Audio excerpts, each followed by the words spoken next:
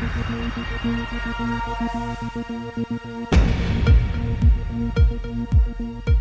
everybody, it's David Plouffe. Welcome to Campaign HQ. Vice presidential selections, conventions, presidential debates, vice presidential debates, closing stretch of a presidential campaign, GOTV, battleground states, all that's right in front of us. And who better to give us some unique perspective than someone who knows a thing or two about that because he's actually been in the arena. Hope you enjoy this conversation with President Barack Obama. President Barack Obama, thank you for being with us. David Plouffe, good to talk to you again, brother. Who would have thought when we first met we'd be talking through an app called Squadcast on something called a podcast, right?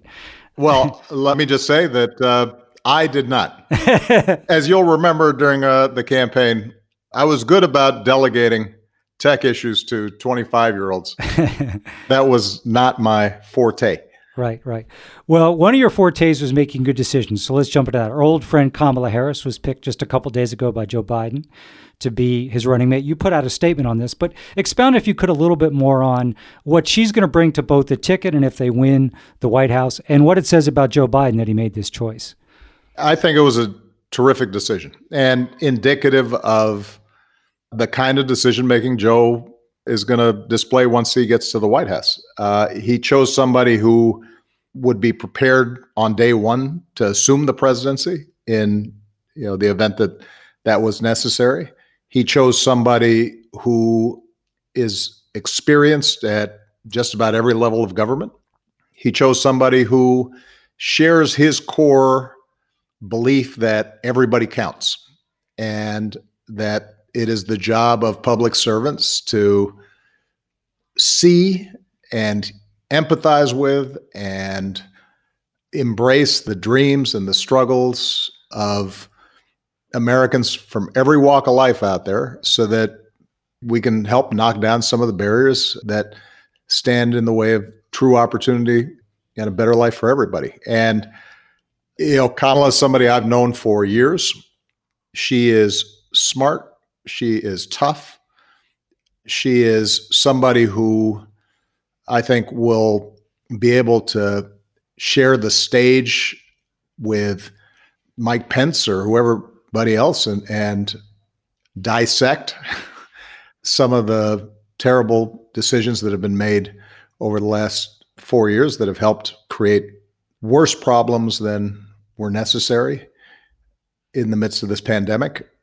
And most importantly, I think she's somebody who is going to be able to give Joe sound advice and be a terrific sounding board when he has to make tough decisions during the course of his presidency. The thing about Joe that was so valuable to me, it wasn't any particular portfolio that he took, although, as you and I both know, he did an outstanding job helping to manage the Recovery Act and help rebuild the economy after the financial crisis and the terrible recession in 2007, 2008.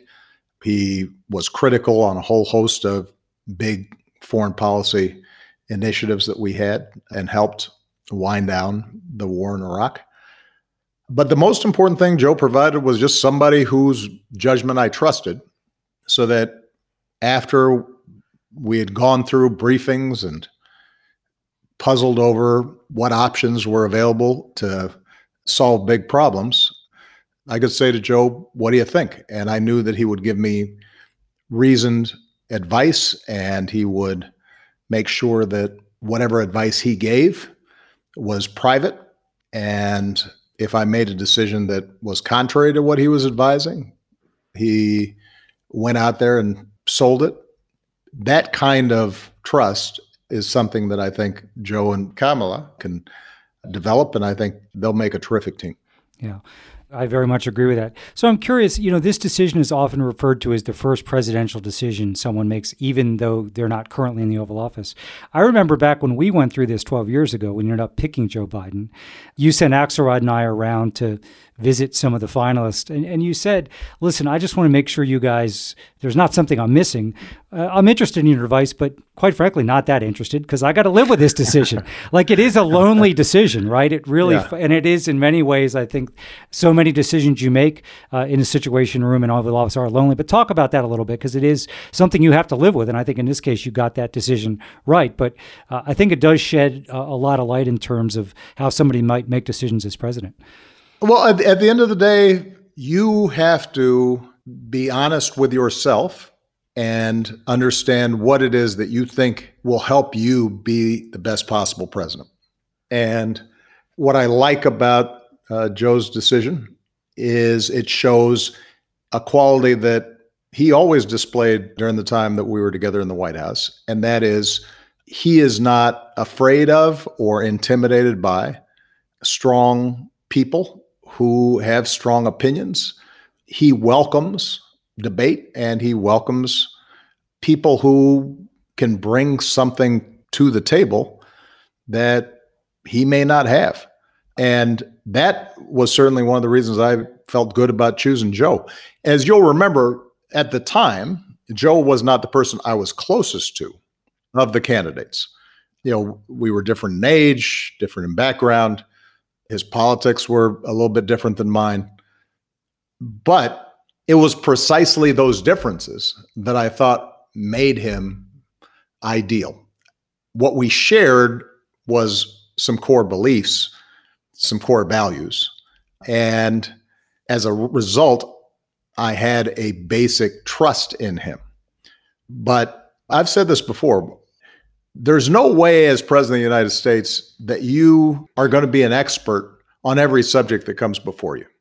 You are not going to have mastery of epidemiology, climate change science, how to get the vote out of a conservative senator in your caucus, what farmers in Nebraska are thinking about corn prices. You're not going to have all that. What you can do is assemble the strongest team possible and create a culture that says, let's all focus on a problem. Let's bring in top experts. Let's look at the facts. Let's challenge assumptions. And then the president has to make a decision.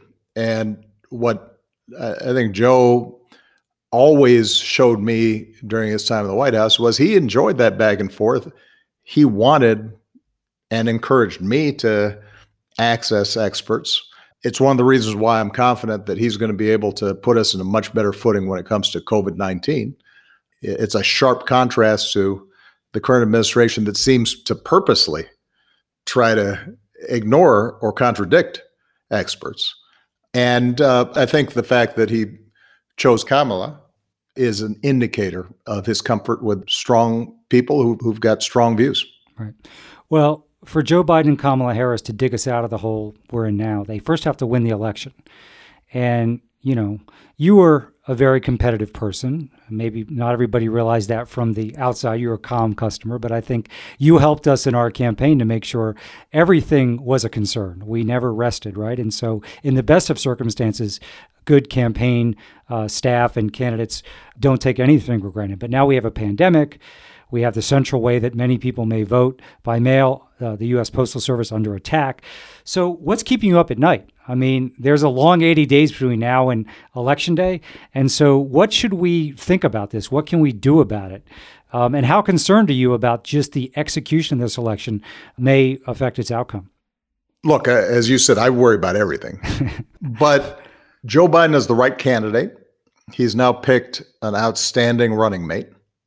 And those are big pieces of the puzzle.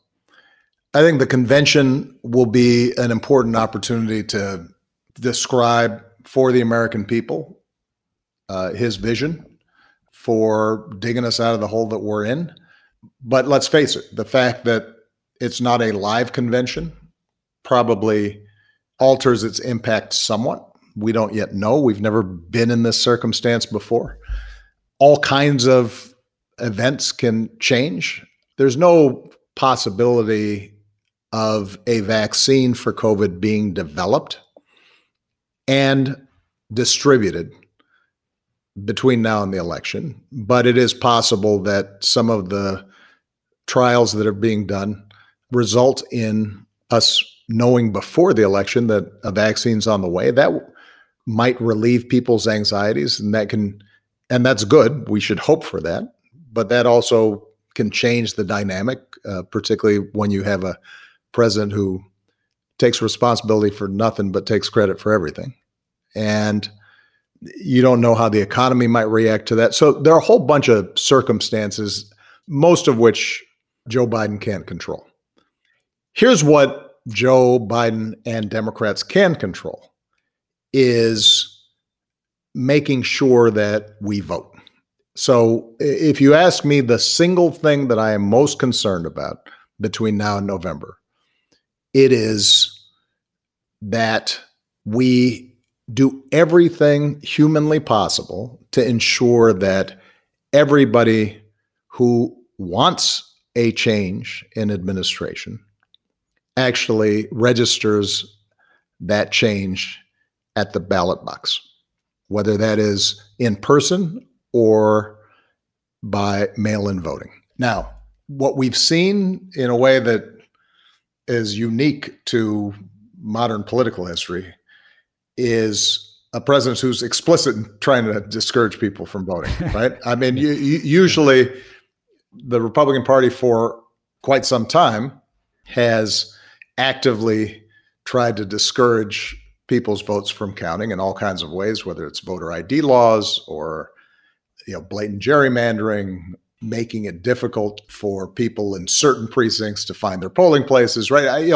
All that stuff is contrary to American democracy, but I think the Republicans' view has been it's all fair game as long as it helps us gain power. What we've never seen before is a president say, I'm going to try to actively kneecap the Postal Service to encourage voting, and I will be explicit about the reason I'm doing it. Yeah. That's sort of unheard of, right?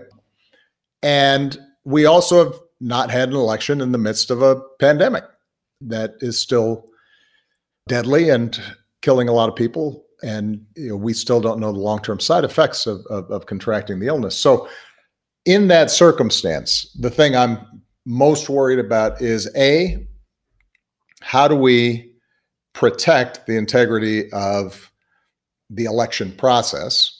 How do we make sure that people's votes are counted? How do we police and monitor how state officials are setting up polling places and ensuring that every vote is counted?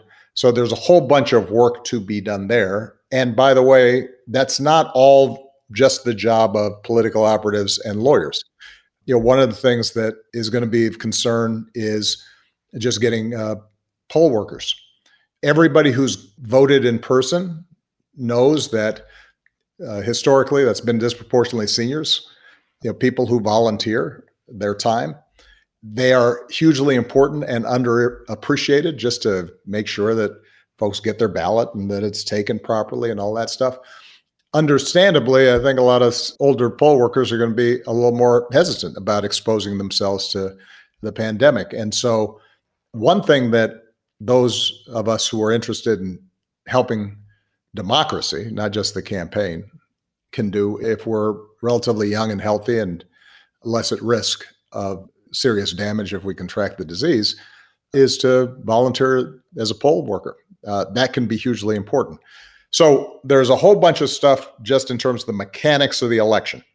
And then there's the second big piece, and this is in everybody's control, and that is just making sure folks turn out to vote. Right. And Michelle and I talk over the dinner table with our girls, and there is this part of us that says, if you're not motivated yet to vote, if you don't think this is important at a time when we've got a record blow to the economy, we've got a pandemic that's raging out of control, and that would have been difficult under any circumstances for any president, but we actually have a comparison between what's happening in the United States and what's happening in every other wealthy, industrialized country in the world.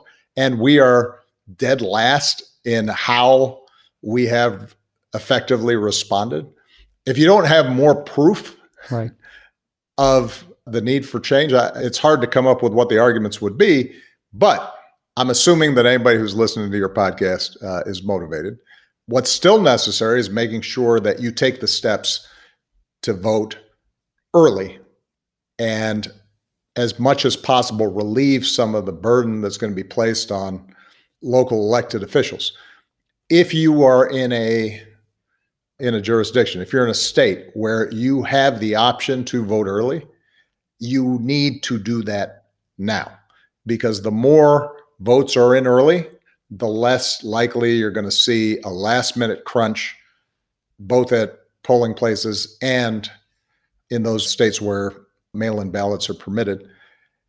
As much as possible, we want to relieve that pressure, because I'm confident that if we get a high percentage of people voting, I'm confident Joe Biden will be the next president of the United States. That, I think, is the big hurdle that we're going to have to overcome. But look, this is not the kind of hurdle that John Lewis had to overcome to cast a ballot. Yeah, right. This is not the kind of hurdle that folks in South Africa, the first time apartheid was lifted and they had the franchise, what they had to endure in terms of hours and hours of lines. In some places it's going to be tough, but we do have to maintain some perspective. As much as Republicans try to make voting more difficult in this country, if you decide that you're going to vote, you can vote. And I'm hoping that everybody makes that decision.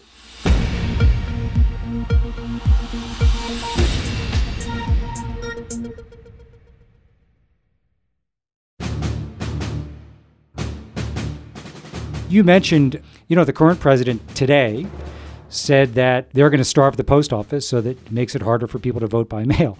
We've never seen this before. This does seem to be a threat to the entire enterprise, not to be too dramatic. So I'm curious what some of what you think Democrats in Congress can do about this.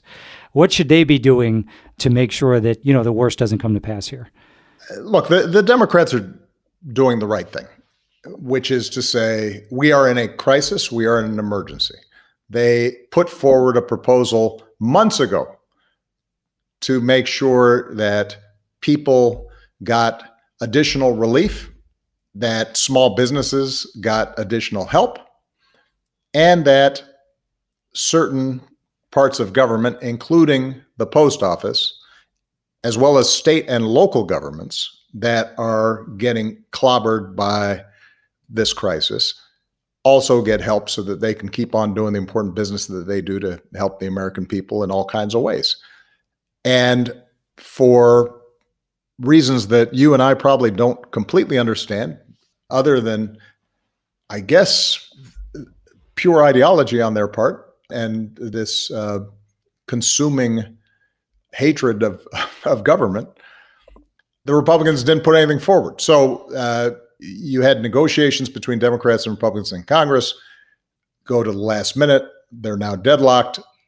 You now have the president throwing in this additional monkey wrench, trying to starve the Postal Service. I think the Democratic leadership in Congress, Nancy Pelosi and Chuck Schumer, have been very clear. And they want to do what's right by the American people. And that includes making sure that the American people get direct relief and help, because that's good for all of us. Even if you still have a job, even if you haven't been as hard hit, you've been lucky enough that you haven't had to rely on these additional unemployment benefits and so forth, or small business loans.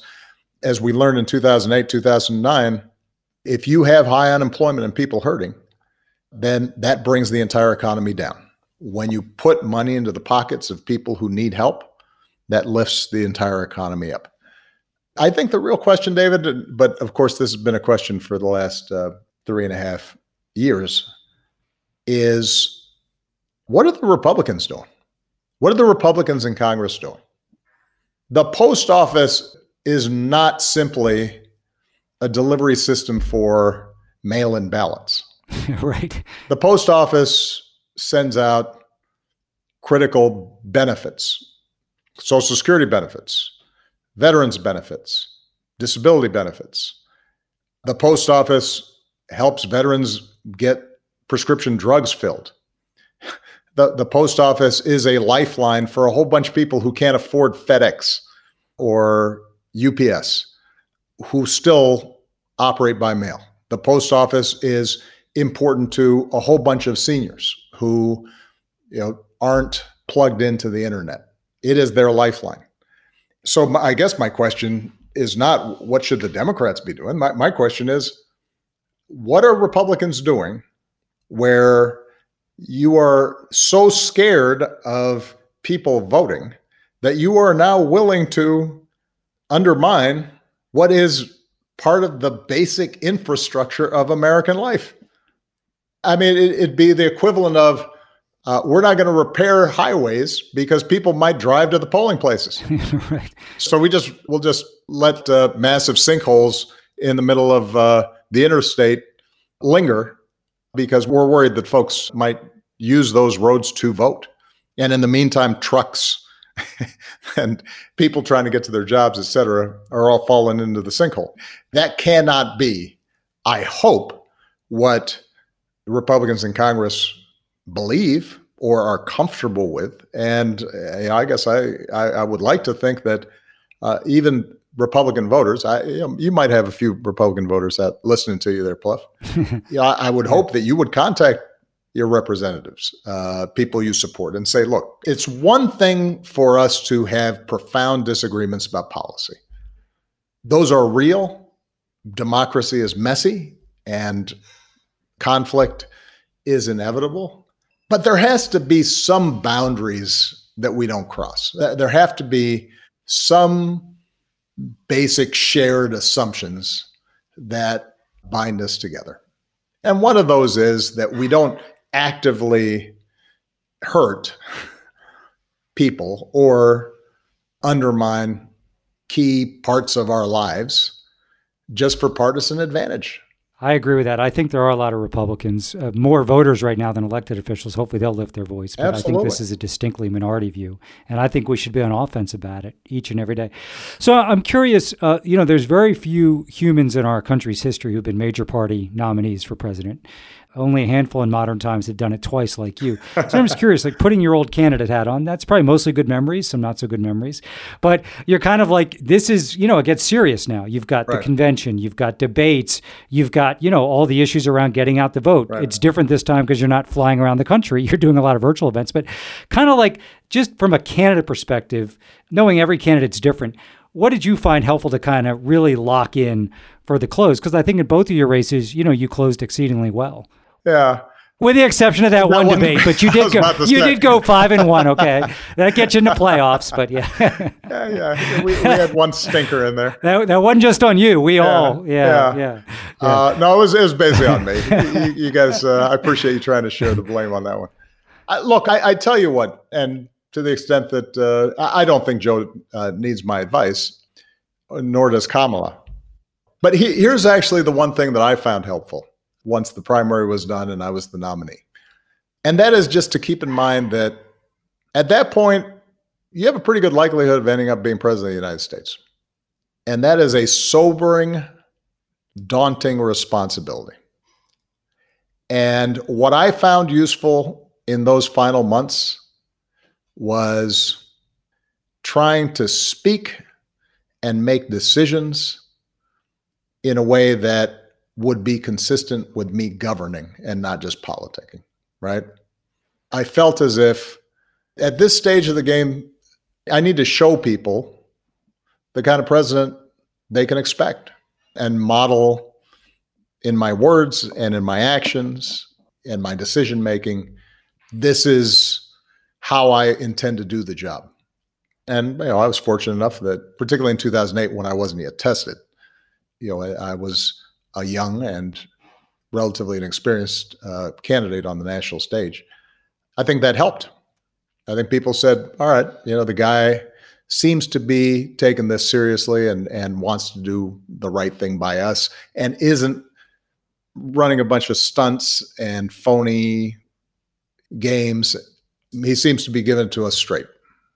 And that, I think, is my best advice for Joe. You are not going to out controversy this president. You're not going to get more attention. The circus that he runs is not something that Joe should try to compete with. And that's, I don't think, is what the American people are looking for. I think what the American people are looking for is sober, serious, thoughtful, compassionate, empathetic leadership that's listening to them and understands what they're going through and is trying to bring the country together. And that's who Joe is. So if he projects that, if Kamala projects who she is, then I think that part of it will be fine. I'm a big believer in not trying a bunch of stunts, certainly not at this stage in the campaign. The spotlight's already on you. You don't need the attention. Everybody understands this is a big deal. So just be yourself and try to do what's right.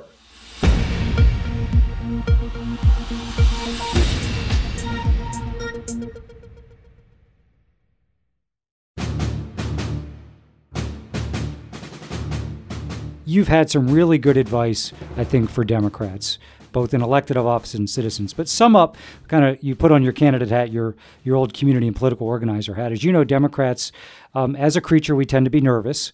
And what's your advice to people so that they sort of focus on, organizing and not agonizing over the next 80 days? What's kind of your checklist for them? Well, look, I actually think that people are thinking about this the right way. During the primary, there was a huge amount of hype. Understandable. That's what the press does. Nothing wrong with it. In emphasizing all the internal differences among Democrats. And, it was the left versus the center and new generation versus old generation and this and that and the other. My impression is now that people feel good about this ticket. I thought that Joe did a wonderful thing, not just politically, but it was the right thing substantively to engage Bernie Sanders after the election, put together task forces, hammer out some consensus platforms on big issues like climate change and economic inequality. You look at what's contained in those documents, those are serious, well thought through ideas that really, I think potentially can make a difference. So the good news is that a lot of the so-called divisions within the Democratic Party, I think, are not going to be a major factor in the election. I think everybody's unified around the idea that everybody should have health care and that the Affordable Care Act, which I'm very proud of, needs to be built on. I'm the first one to believe that. So hopefully all my supporters do too. It's not an insult to say that we can improve what we got started there. I think all of us care deeply about climate change. And Joe has serious, specific plans to make big strides on that front. I think all of us are concerned about issues of race in this country and the continuing stain of racism that affects all walks of life, but in particularly the criminal justice system. I think, again, although that's primarily a state issue in terms of day-to-day practice, Joe's got, I think, serious plans to make sure that the federal government's on the right side of that.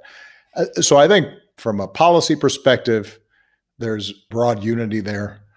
The main thing I would say to people is, rather than worry about things you can't control, worry about the things you can. Right. And I will repeat, the one thing we can control is voting. We can cast our ballots like we never have before. And I do think maybe there's one aspect of this that I should probably address, and that is voting among young people in particular, which you and I have always stressed about. Because the interesting thing about young people is they are the most progressive, most idealistic, most passionate among us. And when they vote, good things happen. Yeah. But historically, they vote at low rates. Even and you'll have the numbers off the top of your head here, but even in 08, right, which was viewed as historic, and we, in a lot of ways, we did remake the map by bumping up the percentage of the overall electorate that was young. But even then, it was still relatively low.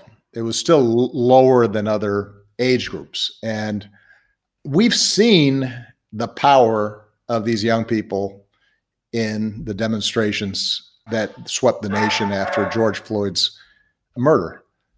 Now channeling that energy into politics, not as an alternative to protest, but as a part of the overall agenda of making the country better. That, I think, is something that most young people embrace, but not enough. When I talk to Malia and Sasha, I still get too many reports of young people who are progressive on every checklist, but somehow have convinced themselves, well, voting, that's so establishment, that's so old school, that's not going to make a difference. When I hear that, and generally young people have enough sense not to say that directly to me, but when I hear of those messages, I just have to say, well, who do you think makes a decision whether or not to prosecute a police officer who's shot an unarmed man in the back? Who do you think makes decisions about whether or not schools have computers and textbooks that are up to date in their classrooms? Who is it that is going to determine whether polluters have to stop polluting or not? At a certain point, government is inescapable, one way or another. And this is why I think at the eulogy of my dear friend John Lewis, I was probably more explicit about the need to cast a ballot and to get rid of barriers to voting than might have been normal in that kind of setting, because that was his legacy. Right. He got beat over the head, almost died, went to jail innumerable times, suffered all kinds of death threats, as did C.T. Vivian and Diane Nash and all those members of SNCC who went door to door in remote areas. And they did that not for kicks. They did it not because they thought that just marching was going to change things. They did it because they understood that this was the lever through which you could get this big machinery called the U.S. government to stand on the side of right. Right. And look, the outcomes of any government policy are imperfect, and there are going to be disappointments, and there are going to be people you elect who don't do the right thing. And Lord knows Congress can be frustrating. But when we have voted in large numbers, particularly young people, we make progress. And when we don't, that vacuum is filled by people who are only interested in protecting their own power and their own privilege and prerogatives. And we've seen pretty good evidence of that over the last 3.5 years. Right. No, well, I think you offered the perfect call to action in John Lewis's memory. And you're right. I mean, we had good turnout in 8, could have been better. It was actually stronger in 12 in the battleground states amongst young people, which surprised people, including us, because I think young people knew it was at stake, and we saw what happened in 18. So I think you're right. No, your point about prosecutors and holding polluters accountable, also issues of whether we go to war or not, who gets health care or not. At their core, we have to convince people, particularly young people, these are they are electoral decisions before they're policy decisions. That's what they are. And you've got to get in the arena. Well, listen, brother, thank you for your time and wisdom today, and for all you and Michelle are going to do over the next 80 days. And hopefully we'll get together and celebrate, the election and inauguration of just an amazing president in Joe Biden. Well, I'm confident that if we do our jobs, Joe Biden and Kamala Harris are going to be able to do their jobs, and the country will be better for it. So you're rocking that beard as well. Appreciate it, man. Talk to you. Bye-bye.